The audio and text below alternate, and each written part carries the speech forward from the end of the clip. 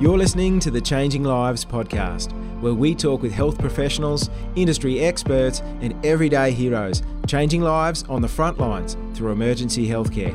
I'm Ben Cleaver. And I'm Tim Buxton.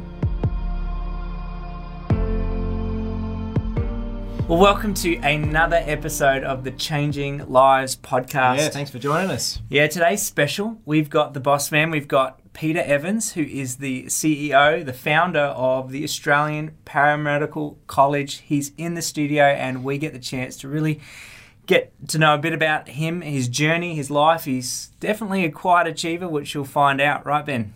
Yeah, and we go into his backstory. We go into where it all started. Yep. From Dagwood dogs to lifeguarding, mining, and then to training and actually becoming the CEO of the largest private paramedical college in Australia without any formal business qualifications. Yeah, it truly is incredible, and it's fun to kind of get the behind-the-scenes scoop on his life, and really as we learn more about the college itself, you know, and how APC has really set it up and how he's really driven the college to be on the forefront of learning experience for students, to be unique and to really push into some exciting new ways of learning. I think we find that with all that's going on in the world today, the importance of being innovative. And I think if anybody is studying with us or with the Australian Paramedical College, or you're looking at getting into paramedicine, you're going to learn a lot about many ways that APC could, really serve you in that career path. Yeah, and you're going to get excited too for the possibilities because it's clear from talking to Pete that this is an innovative and quite a unique organisation where they're always looking to meet the customer or the student in this case where they're at, and that's really how Pete started, giving the information to people to make the right choice and what course is best for them, where they want to go, if it's right for them, and then meeting them in their current life situation, whether that be parenting, working full-time, and being able to take little steps into the career of their dreams instead of feeling overwhelmed and having to jump into a bachelor degree or whatever it may be. So it's just great to get the heart behind why they've been so successful, and I really think you're going to enjoy this little insight into the man, Pete Evans, that started it all. Yeah, so wherever you are, whether you're sitting back at home, grab a cup of coffee, whether you're jumping in the car on the way to work, whatever it is that you're doing to kind of get some podcast time in, we hope you really enjoy this interview with Peter Evans.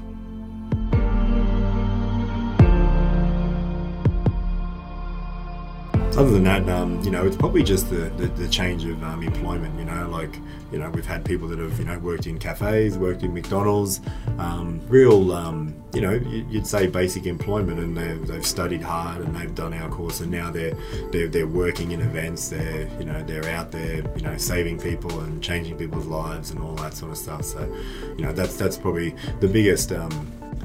The biggest thing that I like to see is really people changing their employment status. I was able to do it, even though working at the food vans at the AFL is very prestigious. Eating Dagwood dogs. Eating Dagwood dogs, yeah. There's, there is more in life, and you don't necessarily know where your life's going to take you, but at some point you do think back and go, oh wow, okay, I've gone from selling Dagwood dogs at the AFL to being CEO of Australian Paramedical College, and that's just through hard work and also just testing yourself and having a go at things. So I think that's the same with all the students.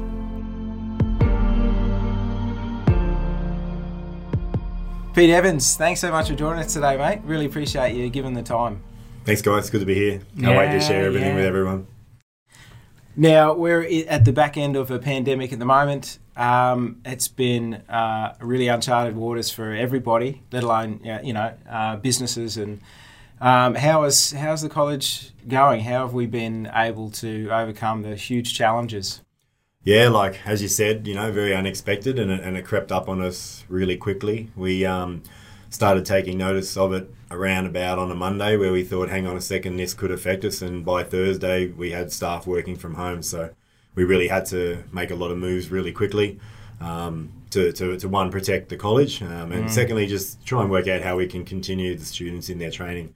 Probably the most important part for us was just working out alternative ways that we can keep training the students. Largely where a lot of our work's based online, so we were able to implement new things for online learning. Webinars, trainer tutorials, and all those types of things that kept people excited. The only things we weren't able to do with the practicals. But now everything's sort of changed a little bit at the moment. We've been able to catch up with those practical dates and keep running as normal. So while it was a big shock at first, it didn't hit us as hard as other businesses and other stories that we've heard of. So we pulled through it pretty well. Yeah, and I think it's really apparent the innovation that the college has. We're going to get into some of that, as well as the backstory, your own backstory, personal backstory. So that's going to be fun. Yeah, and illuminating. Yeah, and I think a lot of the calmness that I sort of had to have through that time, and leading through that time, was all built off the backstories and what I've been through in my life. So if I probably hadn't have done those things in my life, then I wouldn't have been able to lead the way I did. It's quite a stressful time, and if you don't sort of keep your stuff together, it can go really bad. So I was able to do that. So it'd be interesting to see how the backstory links up with how that was handled through that time as well. Yeah, well, I think, like you said, the innovation that the college shows, it's one of your main kind of core belief statements that you have up on the wall there, along with a few other statements, collaboration and teamwork, and I just love that whole idea of innovation. And like you said, though, you've kind of brought in some of your previous skills from previous work experience. But I think we need to take it back right to the very beginning. What do you reckon? All the way back. All the way back to the beginning. Can you kind of give us a bit of an idea about some of your first jobs that you had? One in particular was, I believe you worked at a bit of a cafe. Was it at Carrara Stadium at the time? Oh, yeah, in the food vans at the AFL, yeah. Yeah. That was a classic time in life. I can't remember what my other job was. Oh, actually, it was probably when I was paddling, so I was an athlete. Yeah. Trying to be an athlete, which is obviously a low-paid job. And on the weekends, I'd work at the AFL in the food vans, having a great time, working hard while it was half-time and quarter-time and all that, and then totally not working hard afterwards. Yeah. And getting to eat a lot of the profits as well. Can you tell us a bit more about that? Eating into a lot of the profits. Okay. Yeah, what was that Tell us about that. the final routine of the evening that you got stuck into? So me and a mate who used to train quite a lot, we used to eat quite a lot as well. So the two things went hand in hand. And if you have two guys all alone with the leftovers from an AFL game, they're going to have a bit of a mess. So as soon as ever the final siren went, we'd get rid of a few of the people that were just drunk on their way out, and then basically everything else was left to us to eat. So we'd just have a bite of everything, something like the Dagwood dogs. So we'd dip the Dagwood dogs in the sauce, which was the best part, take one bite and then throw the rest away, grab another one, dip it in the sauce, take the best bite, throw the rest away. So the top bit was the best bit? The top bit was the best bit. First bite's always the best of the Dagwood dog, and the rest is just, leftovers. Did anyone catch on as to why there was, considerable fewer number of Dagwood dogs at the end of the day? No, it was definitely back in the old days where there was no stock take, no cash registers. It was just, here's a heap of food and hopefully you sell it. Tell us how it goes at the end of the night. So we took advantage of that. You would have had to throw it out anyway, so... Oh, totally, yeah. They were all cooked, so they were all just going in the bin, so we thought, let's have a bit of fun with them or eat them on the way out. And there was all sorts of hot chicken rolls, Chico rolls, dim sims. Spring rolls, dim sims, every greasy piece of food you can have. I didn't touch the chili chicken, though. That would have been a bit nasty. It sounds like the food of a world champion. Yeah. Yeah, we didn't feel that well. A world champion in what, perhaps, right? Pete, you're a world champ. Yeah, Team player? So, yep. So in 1997, a team of us from Australia went over and we paddled against the Hawaiians and Tahitians in the Outrigger Championships, which was in Molokai. So it's a big race from Molokai Island all the way to the main island. How far is that? It's about 56 kilometres. And in the open ocean? Open ocean, yeah, open swell. So when you're in the middle of the channel, you can't see land that way or that way. And, wow. there is really large swells and there's also, sharks and everything in there. So yeah, it was a pretty heavy race. It took us about 5.5 hours, and in the end, when everyone converged, we happened to be in the lead and held that lead till the end. So it was good for Australia because the Hawaiians and the Tahitians, that's their national pride and national sport. So we came out of the stole blue that from them. Stole that from them. But it was a lot of hard work in the lead up to it. A lot of early winter mornings at 4:30 training, and then doing training sessions from Coolangatta to Surfers Paradise, for many long weekends. So some of the luxuries of what you can do when you're a bit younger and you don't have a business and you don't have kids. Yeah. Well, I've actually seen the Channel 9 Wide World of Sports kind of episode that highlighted, that victory that you guys had, which is pretty impressive. So definitely something to be proud of and to show your kids when they grow up. Have they seen it? They see a little bit of it, but they don't really understand what they're seeing. But I think as they get older and they understand it a bit more, they'll love it. They're still, not quite sure what World Championship means. You can sort of say, hey, Daddy was in the Guinness Book of Records, but then they'll go and try and look for it in the Guinness Book of Records. So, but that's the only real way to explain, you beat everyone in the world in that particular year. Yes. Yes.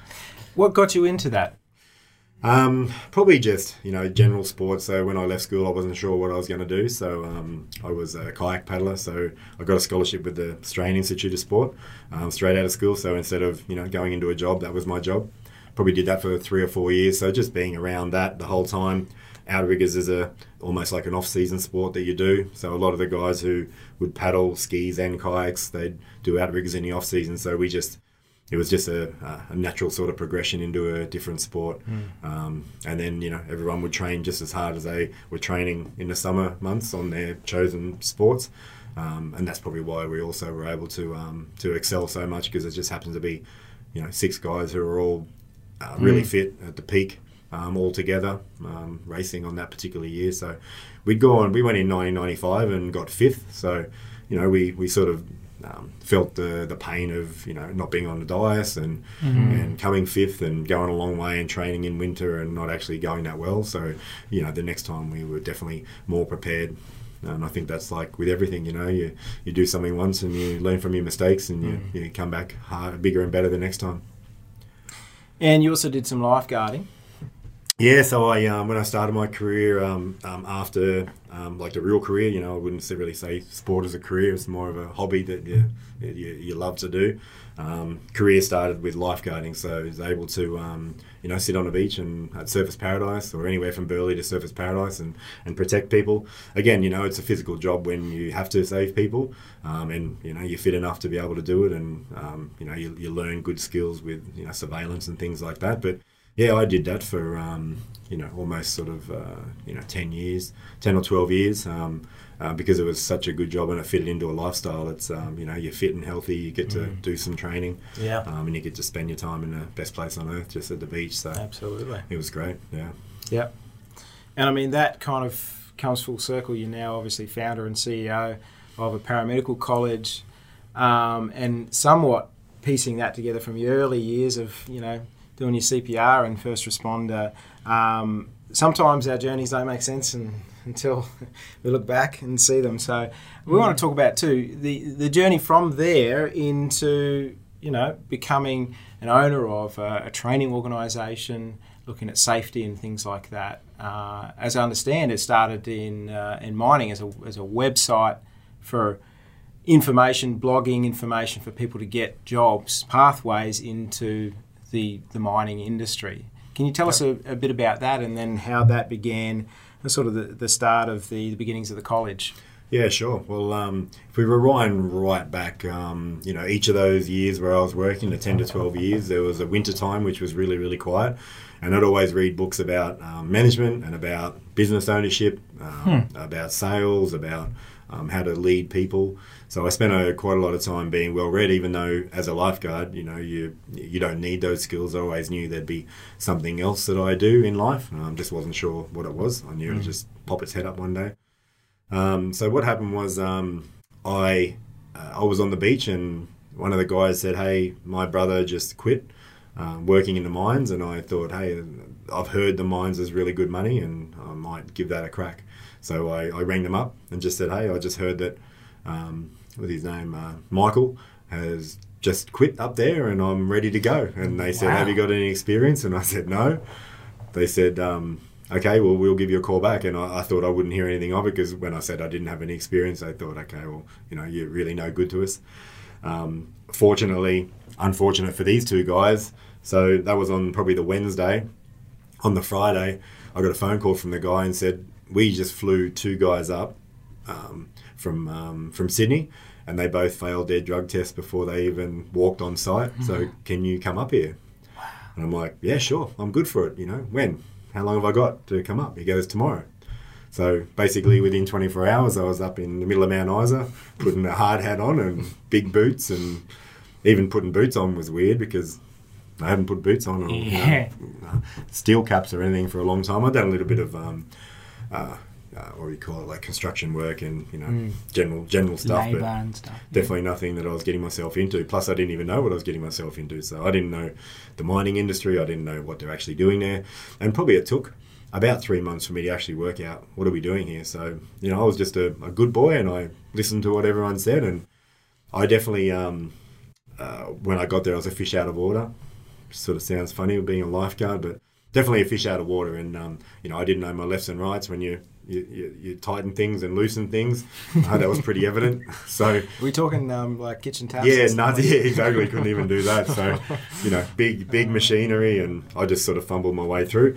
But I made up for it with hard work. So the particular job I had was a driller's offsider, and you had to pull out 180 rods, which were 30 kilograms each, and put them back in. And the driller would just sort of stand there on his levers.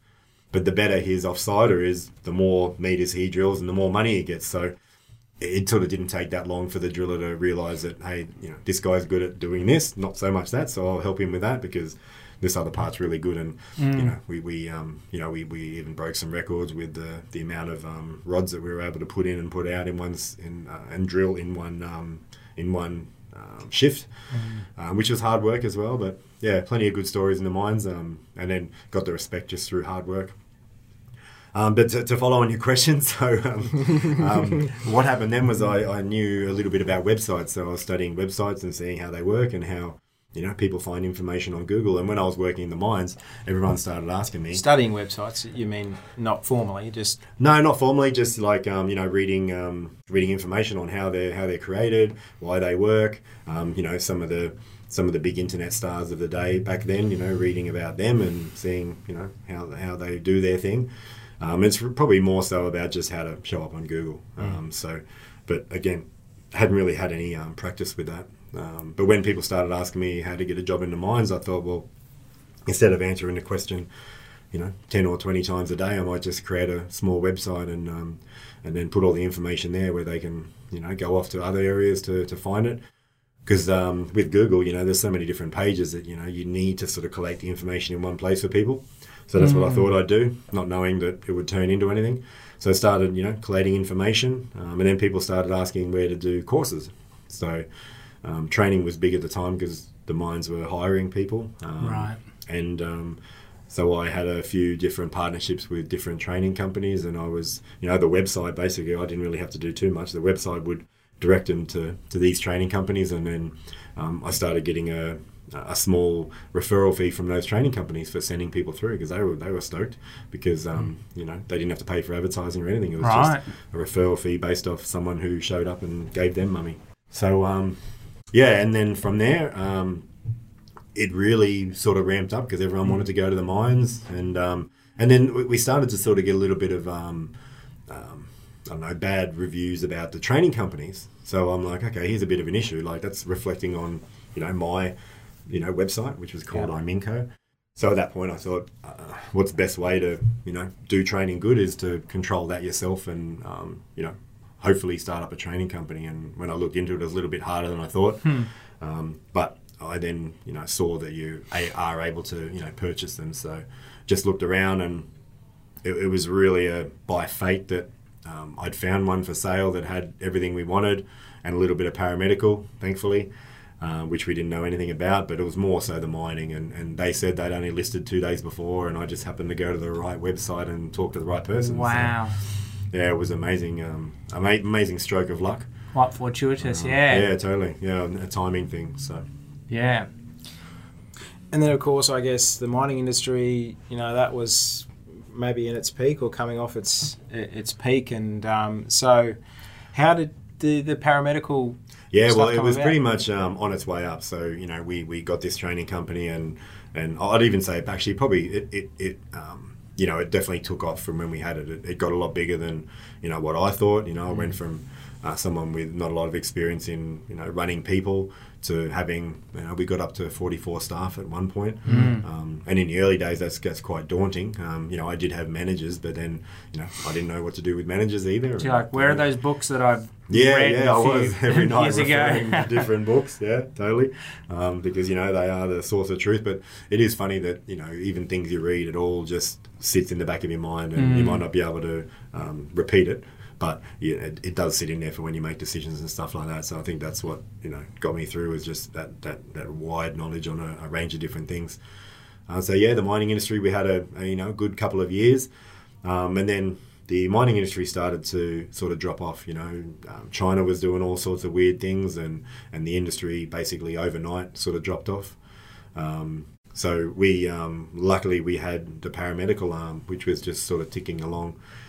When I had bought the company, there was some paramedical students, so I employed a great trainer who was former New South Wales ambulance guy, and he basically looked after those students because we were so busy with the other 43 staff. It was almost like a little bit sort of neglectful, but he picked it up and ran with it, including training everyone, writing the curriculum, doing the practical classes, traveling around, support. He was everything.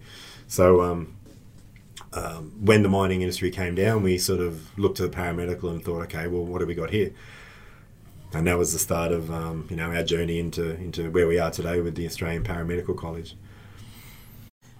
We've now got, the APC has now got a purpose-built facility there in Burleigh Heads, prime location internationally, I think, but it didn't, like all stories, it didn't start there. Yep. Yeah, for sure. Tell us. Like even, the first sort of admin area, as the mining industry came down, we had like a donga in the backyard of the house with, 5 staff in there that we were just doing some work. And then we thought, okay, now we're, big enough for a proper office. So, we slowly sort of grew ourselves. But at the start, there was just, one training room, and then one support staff to handle the people. But as we sort of built the information on the website, because what we found as well when we started looking at it was exactly like the mines. People just couldn't find all the information they wanted online. So we thought, let's just get all the information from online and put it in one place. Tell them about, the opportunities or how it works or what you can do, what you can't do, whether you go to university or whether you study in the vet sector. Started to get a lot more people looking at what we do, and then started to put them into the courses. And then there was a bit of a shift where we actually looked at the course and we thought, hey, it's a great course, but what's the true outcome for people? And what we found was people were using our course to then go on to university and study the Bachelor of Paramedicine. So as much as we loved the diploma just as a standalone course, back then the outcomes from just a diploma were even less than they are today. Today there's many different areas you can go into with just a diploma, but back then even less. So we noticed that, hey, the universities love taking our students. So that was probably the time that really took off for us, where we thought, well, I made the decision that, what we need to do is have a really good curriculum. We need to have a really good practical that's aligned with what universities want. So then when the universities actually get our students, they're going to be amazed and they're going to ask for more. So, and I knew it would be a long process, and it probably took about 3 years. The first year we had a couple of students, the next year, probably 10 or 15, and then the next year was sort of 30 or 35. And really in the 4th year was when, we had universities ringing us and asking for our students. So the universities would sort of put the dibs on, the students that are coming out. And the main reason was, they knew these people are tested and they're motivated. They've already proven themselves to be able to study online, and they're going to finish. So, because universities have a drop-off rate between Sure. 30 and 50%. And they're expensive courses. It costs a lot of money for them to, put someone in and start training, and to not be able to get their full revenue, it's not that good for them. So they know with our students, unless something happens drastic in the person's life, 100% they're going to be finishing. Yeah. Well, I mean, even as we've just heard a bit of your own personal journey through life, it's kind of, there's so many kind of, I think, correlations to, I think, the way you've gone about setting up and establishing the college, and the way it's a commitment to embracing anybody wherever they're at in their career journey, whether they've just starting out and think this is their career for them, or whether they've tried a few different things but want to add this to their quiver and see if it'll go somewhere. And I guess that commitment to, I guess, providing such a real quality learning experience and environment. I mean, it's exciting to see where things are at today. How would you explain how the college kind of meets some of those challenges to learning that people have? Online learning predominantly is what you offer, in addition to the workshops that you have. But that's got to be challenging for people that are studying at home online, alone. Can you kind of share a bit more about how you've innovated in that area as well as a college? Yeah, sure. Yeah. So what we found at the start when we started to ask people what's the biggest challenge for you to become a paramedic, a lot of the answers were, first of all, they don't think they've got enough time to study. Secondly, they don't think they have enough money. And then thirdly, they don't think they're smart enough. So the smart enough one is a really big challenge, because people don't want to go to university and have a 60 grand HECS deck just to find out that they're not smart enough. So for us, it was a big challenge for us to be able to give people the opportunity to sort of test themselves with that. Obviously, we do have a basic level that we're unable to accept people who don't pass a general literacy sort of test, but largely after that, our courses are sort of structured to be a little bit easier at the start, and they get harder and harder as people get more confident with their own abilities of learning. It's sort of a scaffolding effect. But another thing for us that we've done is we provide a lot more support and a lot more trainer interaction in those first couple of units, because that's a time where people have committed, they're all excited. If it's hard for them, that's the point where they drop off. So, as well as doing training really well, we also look at our data really well, and we find out at what point is the point where people, lose interest, and then possibly, fail to finish the course. So at those particular points, we really try and encourage them through student support calls, through external webinars, and then just encouraging them to talk with the trainer. A lot of the time people just try and struggle by themselves, but we've built up such a big team that they don't have to do that. It's one of the benefits of the Australian Paramedical College versus any of our competitors is the number of support staff and the number of trainers that we have. So there's nothing worse than someone who needs a hand with something and isn't being able to get it. It's those pivotal points where someone can just lose interest and give up because they believe that they're all alone. So, that was one of the ideas that I had when I was building the course and building the teams. We had to basically oversupply in those areas, student support and trainer support. Yeah, because I can imagine in that sense, they're as difficult as it is to study online, and you've kind of compensated and made sure you've got that support there. There are a lot of advantages to be able to do your study online as well, right? And to be able to maybe hold down a full-time job, make sure you're not losing the income that you might do if you went into study, or maybe get additional work experience and practical experience because you have the time to do that. I mean, can you talk a bit about how you've seen that kind of impact the way students have come out? Because like you said, universities that have the bachelor degree are really looking for people that have done the diploma studies with APC. Yep. Yeah, for sure. So, many of our students are working full-time or at least part-time, and not all of them in the areas of health. A lot of them are just trying to do something different. The course is set up so that it can be run in parallel to whatever they're doing, and in their spare time, they can do the course. So a lot of people are able to earn that income along the way. So when they don't have financial sort of stresses as well as educational sort of stresses, it makes it a lot easier for them to be able to get by. If people had to commit to full-time study, then not only have you got the pressures of study, but you've got the pressures financially, the pressures of actually making it. So, by giving people the opportunity to do it in their own time, and they can choose whether they want to do 8 hours a day or if they want to do an hour a day, people do it at various speeds. And also that's along with their abilities as well. But, we have the ability for people to be flexible in what they want to do. The main time frame is the 2 years that there's an expectation that the course gets finished in. So whether they fly through or whether they go slow, a lot of the people do finish within that time. So yeah, it's good. It seems like there is a strong sense of community amongst the students. Was that intentional by the college to create that? I mean, online learning can be a lonely place, and people often feel like, I just need the classroom.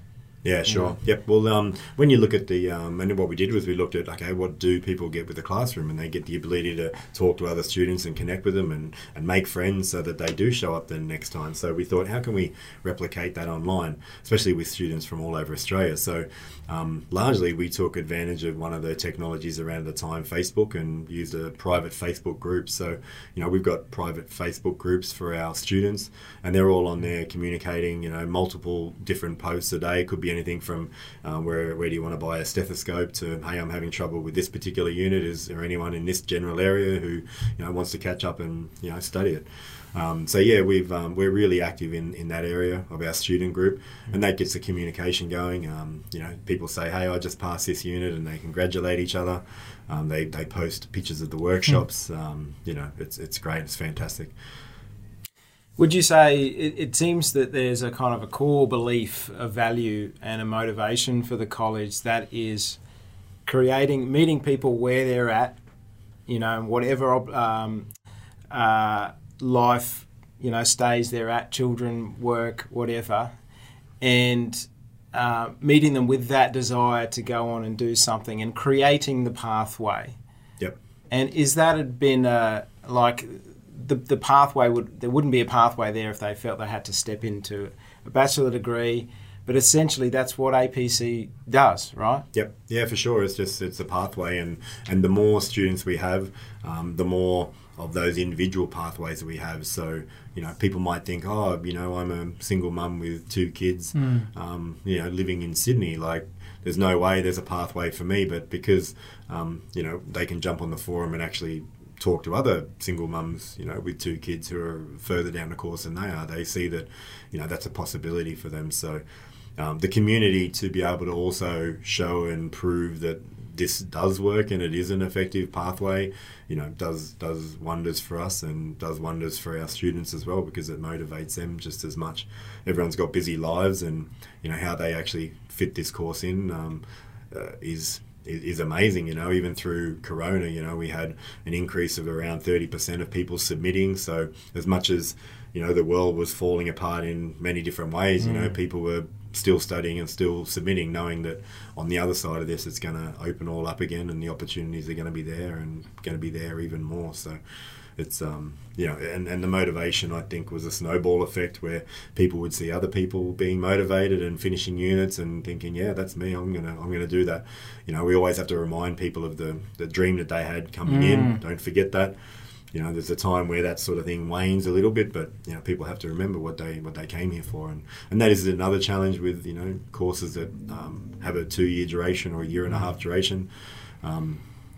Staying motivated. So that's where having a group of people who are motivated as well. A lot of our trainers are former students, so they absolutely understand what the students are going through. So right. We love it that they can talk to the students from from their own experience point of view. They're not just coming from some stranger trying to tell a student what it's like, what they should be doing. It's someone who's been in their shoes and is now able to, you know, hold their hand and take them to the finish line. Yeah.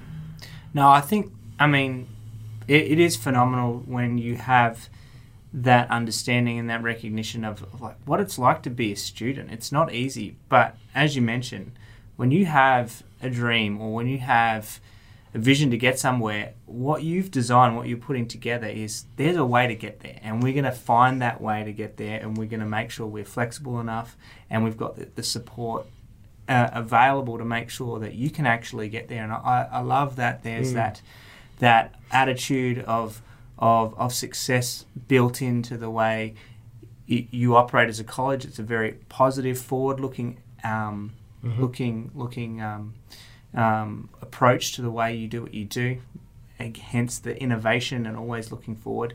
Can you point to any stories that come to mind, maybe some students that have succeeded and I guess overcome the odds with all the challenges?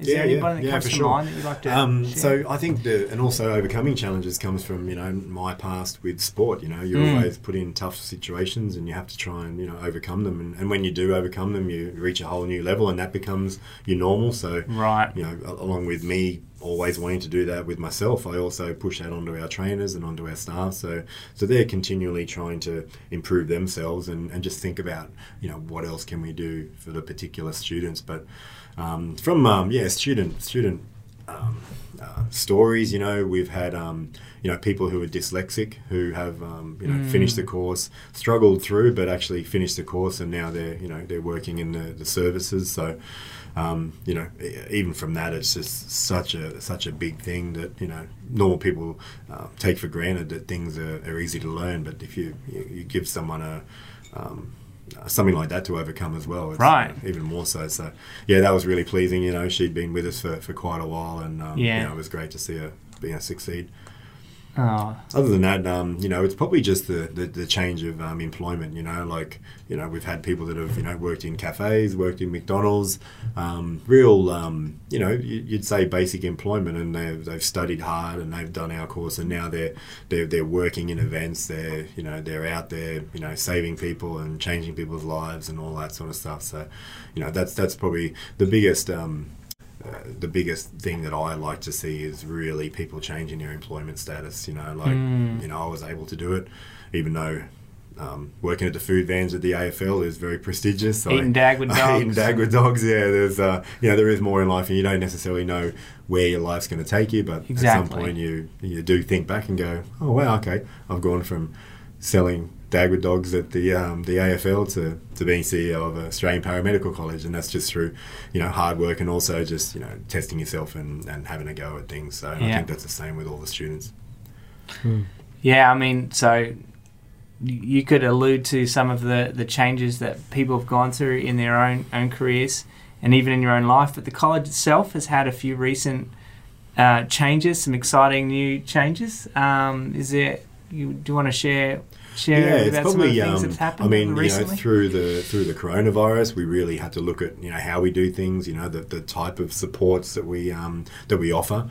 And then we thought, look, the students need to hear from the trainers more often. They need to hear from the staff more often. So one of the initiatives was a trainer chat, and that's basically a weekly event where it's around about sort of half an hour to an hour where students are able to log on live and ask questions and learn something along the way. But it also gives them the opportunity to meet the staff and talk to the staff and put a face to a name. Largely while they're going through the units, they just see the signatures of the trainers. They don't necessarily get to engage with them unless they give them a call. So, you know, it's really good for them to know who are these people who are holding their hand along the way as well. So the trainer chat's definitely done that. And then, you know, the information webinars, there's a whole range of things that are sort of coming, you know, that are also relating to each unit to help people along the way. We've got assessment help. So it's videos on how to actually, you know, do the assessments, not the answers, of course. We're very careful not to do that, but really to help people to know how to study. You know, a lot of people come and they've left school, they've gone to the workforce for a few years, and they don't know how to study. So really, it's just a trainer talking about go to Google, go here, go to this encyclopedia, and look up your answers. That's what's needed. And it's come a long way. I mean, at the beginning when you took over, I mean, I think at one point you said there was like photocopies of things to help kind of students along, to now utilising, like when we first online. started, because I just bought it as is, and basically took a little while for me to actually notice, but it was just photocopies of the textbooks, and we were using someone else's content. So as soon as we sort of found that out, which was still okay because you're still meeting the standards as an RTO, but just nothing unique about it. So, we then, made the big investment to rewrite our content and create teams to be able to do that, and, get smart people to make the curriculum and make it exciting as well. And then, secondly, it was the creation of the location where we're at now, which is a purpose-built facility. Wow. To be able to, make the 2-week practicals really exciting for people, so that they want to be motivated. They can touch and feel everything. There's 2 ambulances and a simulated ambulance, so they can do patient interaction inside, dummies, simulation stuff everywhere. So yeah, it's amazing. It's a big sort of step up from what it was at the start. Because going back even like maybe 18 months ago, they were separate. This is how businesses kind of grow, right? It doesn't all go from start to to end, and you had like multiple locations, some admin staff here, some training here. Yep. Because the areas we had were the training area we had was not big enough for all the admin staff, so we had to have some admin staff here, and we had 3 different locations at one point, which is highly ineffective. And it did take a little while for us also to find the right spot, because the right spot had to be big enough for future growth, as well as comfortable for all the staff, because we knew that this was going to be our home. So it took a little while, and one of the early negotiations fell over. We lost something that we thought was going to happen, but what fortune has it, we a year later it became available again, exactly the same place as we looked. So we were able to secure it this time and pulled out all the plans that we had a year ago, and just did it at that point, which was much better for us as well. I think if we had done it a year earlier, we wouldn't have been as knowledgeable about what we needed and how we needed to do it. So we basically had a year, between plans to work out really what we wanted. So it was amazing, and that's what we've got, today. Yeah, and of course, you not only have the location here at Burleigh Heads, but there are other locations around Australia as well that we utilise for training. So, I mean, of course, students come up here too, don't they? But there are opportunities. Yeah, we wanted, one of the things we found was, it's not possible for everyone to come up to the Gold Coast to train. It is the best place for people to train. I was going to say, it's not a bad place to come for some work experience, Yeah, there's some tick box things about the Gold Coast, aren't they? Not only the facility, but the beaches and things like that. But yeah, and we're finding more and more are coming up, as a choice, because it's also, it is the home, so there's a lot more, services that they can. You get to meet all the trainers. You get to interact with everybody, and state of the art facilities. The mascot. That's Teddy. right. Teddy the dog. Yes, exactly, all that good stuff. So a bit hard to take Teddy down to New South Wales and Victoria. Yeah, it doesn't travel well. Yeah, the amount of people that kind of leave their resume on the table when they walk out, I mean, it's pretty high. Everyone kind of wants to be able to find a way to get a job back here at headquarters for sure. But yeah, exactly. Yeah, and the New South Wales, training rooms are great. They're actually at. Locations where they have patient transport vehicles, and they're almost the headquarters of first aid companies and large event companies. So while it's not headquarters, it's still suitably suitably equipped for everything we need. But yeah, we are going to encourage people to come up to the Gold Coast more. You know, I think it's better for them also to be away and be concentrating on that week. You know, the week's hard. You know, it's practicals every day, it's learning every day. So really, at night time, to give it your best, you're better off just going home, relaxing, downloading what you just learn a little bit more, and show up the next day, you know, fresh and ready to go. So, Peter, I understand there was a pivotal moment where you realised in providing these pathways for students that you needed to relook at your enrolment team and how they facilitated people to get on the right track and find the right course. Otherwise, it didn't work out for anyone. Yeah, for sure. Yeah. So, you know, the biggest thing we realised, not only did we need to, you know, create the course, which we did, create those pathways for university, but then you need to sort of reflect that to the people who are ringing up and looking for the information. So, number one, you reflect it on a website.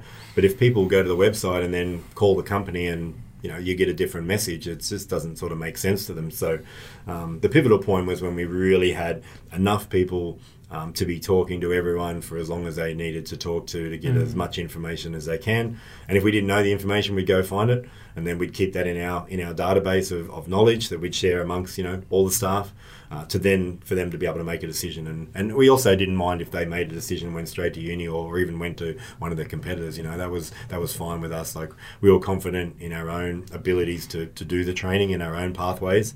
So yeah, I just said, look, let's find the right type of people who can, you know, communicate. And, you know, lo and behold, it happened to be, you know, middle-aged women who love to have a chat. So, you know, we thought this is the best people because they can learn about our courses, but, you know, you can't learn how to connect with people and really find out their story and see how you can help them out. So, luckily enough, we had a great way to help them out. We just needed that transitional point, which was, you know, a really strong enrolment team who can give people all the information they need. So that was definitely a pivotal moment for us where people got what we were creating, because, you know, a lot of times I've seen people create great stuff, but, you know, no one knows about it. So there's not much use of that. It almost comes all the way back to, well, it does, all back to the I'm in Co, the mining. Hey, here's all the information, guys. Where do you want to go? And you've integrated that into the enrolment or course advisory process to, hey, here's all the information. You know, where do you want to go? What suits you the best? Which is... Yeah, and these days it's really important for everyone to have all the information, you know, like that's what Google's about. Like, now people tend to get too much information and maybe scare themselves into taking action as well. But, you know, you need to collate that information and give it to people in one place so they have one source of truth. And, you know, you do need to make sure that information's accurate as well. And that's, you know, all day, every day, you know, the web guys as well as the managers are making sure that the information that we're giving people is right so they can make an educated decision, because, you know, it's a big commitment for them, and, you know, we don't want them to make the wrong Peace decision. of mind. I mean, there's nothing worse, I don't know, when I'm like got a problem to solve. Do I want to do all those little live chat things where I don't even know who whether it's like a bot kind of answering my questions or whether I'm actually interacting with a live person. But to be able to talk to somebody, to be able to, you know, ask whatever silly question that comes to my mind, to interact with them. I think that's, I think it's respecting the journey of the people that are on. And I think it's saying, hey, look, we care about you, about what you really want to do, about whether this is right for you, and committed to kind of providing that from the beginning. Like you said, the last thing you want is to be going down this whole pathway, a whole journey, and to realise, hang on, I probably could have gone this way instead and saved myself a lot of grief, a lot of energy, effort, time, and so totally. Like we, you know, I said that, look, we're gonna be able to invest in these people for the next 2 years. So even if it takes 2 years to invest in them to then make the right decision where they then want to invest in us for 2 years, then that's fine. You know, if that's what it needs to be, you know, let it be that. And even through the corona, like we've had, you know, people who had initially contacted us, you know, 2 or 3 years ago, you know, now it's time for them. You know, back then it wasn't time, and luckily we're a whole different company now, so it's even better for them. But and because you when they called you back then, they were like, well, they actually cared. Actually, like that, people don't forget that I'm actually going to give him a call. It could be 3 years, like you said. Yep, and they didn't push. It's just, whenever someone's ready, they're going to be here. So it's, that's been the best thing that we've done so far, is just giving people the time on the phones, talking to them, or even through email, and just giving them all the information. Yeah, that's awesome. Well, there's kind of two prongs to this innovation. It's innovation in finding this pathways and providing people with actually what they need, meeting them where they're at. The other innovation is in the learning space. Like, what's the future of learning? Where are you guys looking to, considering technologies and things around, to innovate again and continuously? What are some of the things that are if people have sort of been following what we've been doing, like we're always trying to be on the forefront of what are some of the latest techniques in learning, and how can we improve what we do and get better at it to get better results for the students and provide a better experience for them, better learning experience. So some of the areas that we're definitely looking at is artificial intelligence and machine learning. Virtual reality type stuff. I think the machine learning is probably one of the most important parts, because everyone comes in at different levels. So what the machine learning does is it actually, as you answer the questions, it works out your level of academic ability, and then it provides you different versions of the course that you need to be able to be successful. So if you're good creatively, then you'll get the creative version of the course. If you're good with numbers, you'll get the sort of the numbers version. So, we're just looking into that. There's been a lot of tests, largely in America, but there's some companies doing some big things in that area. And I think because our course is moderate to hard, and also it has such a range of people who want to do it, I think for us to implement that sort of stuff is going to be the best thing for our students, as well as just from a company perspective. The other one would be virtual reality, so for people to be able to strap on headsets and headphones and be immersed into virtual reality with screams and car crashes and emergency situations. There's some companies in Australia who have got some great technology that does exactly that.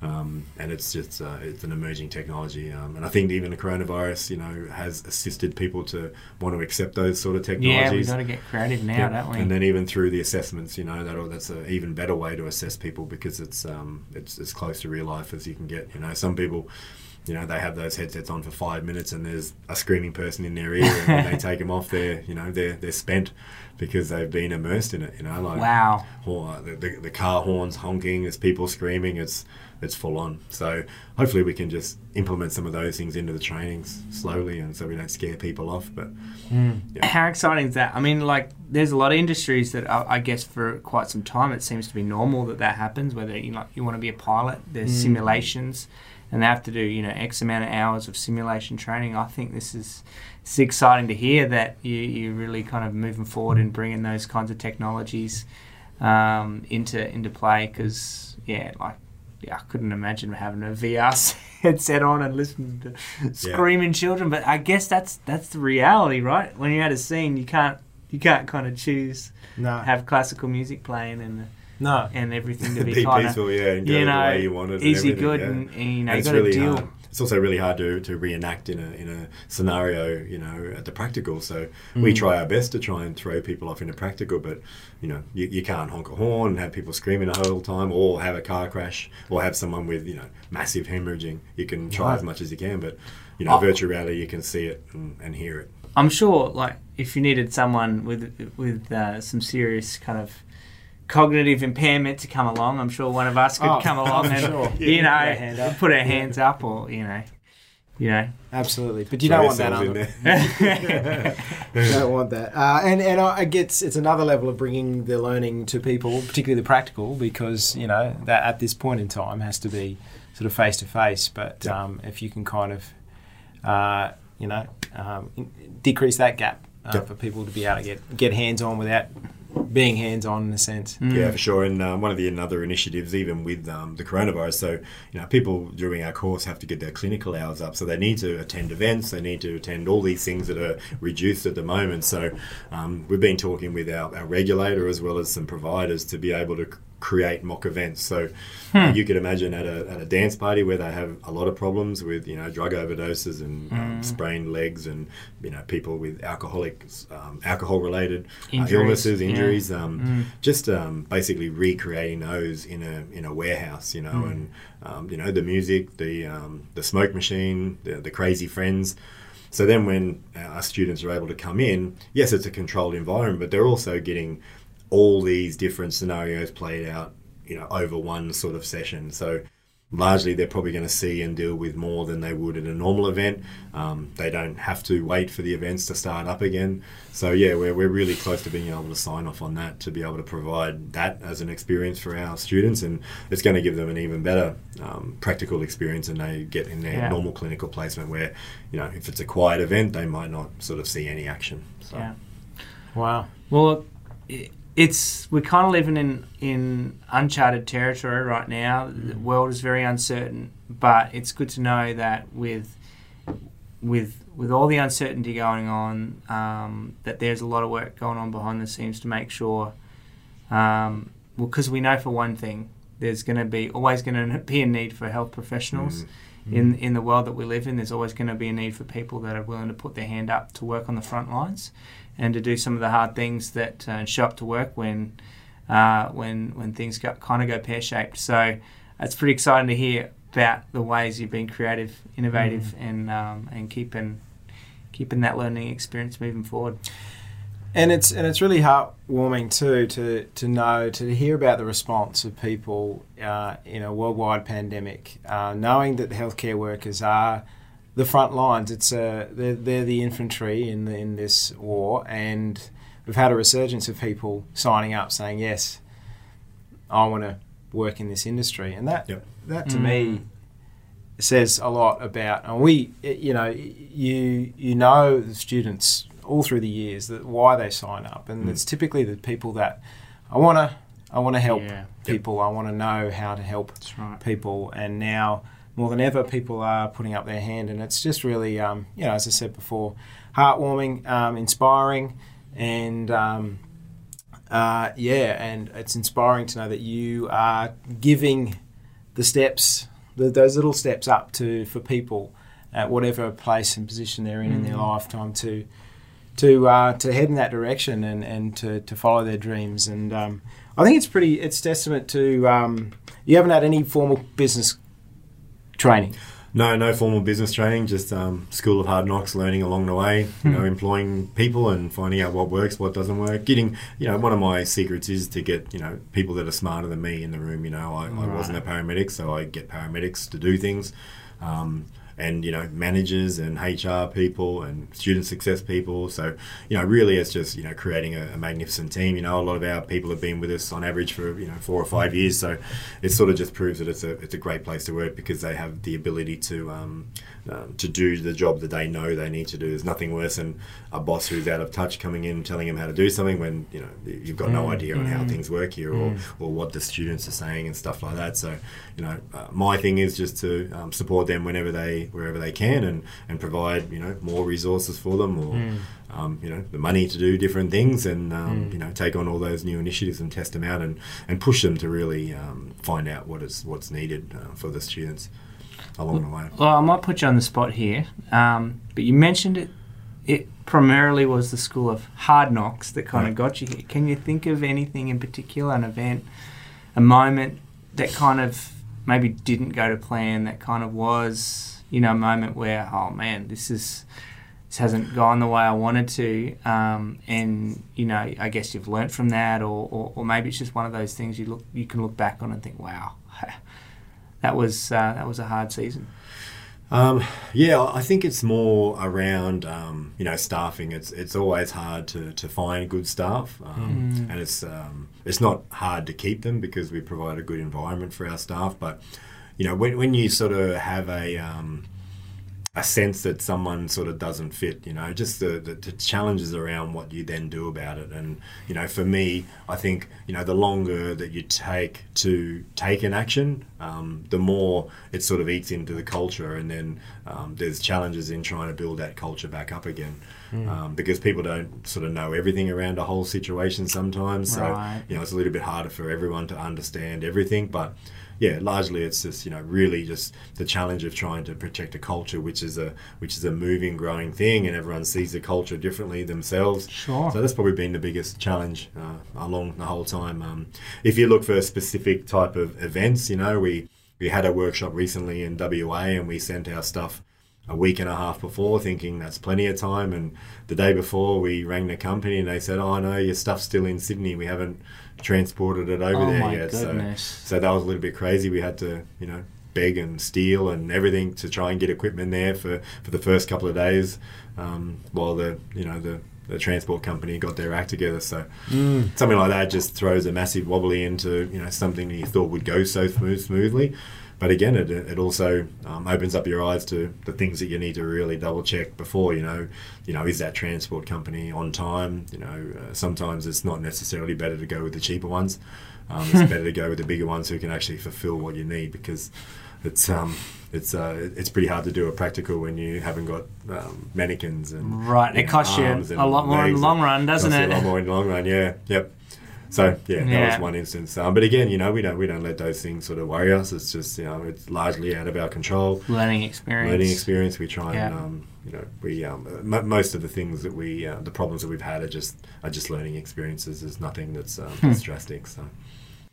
So Pete, in winding things up, appreciate your time and everything. Do you have any advice or a message that you'd give to current APC students or anyone who might be considering studying paramedicine? Yeah, sure. It's probably around motivation and staying true to what it is that you sort of wanted when you first joined up. For the people who are currently joined up, stay motivated.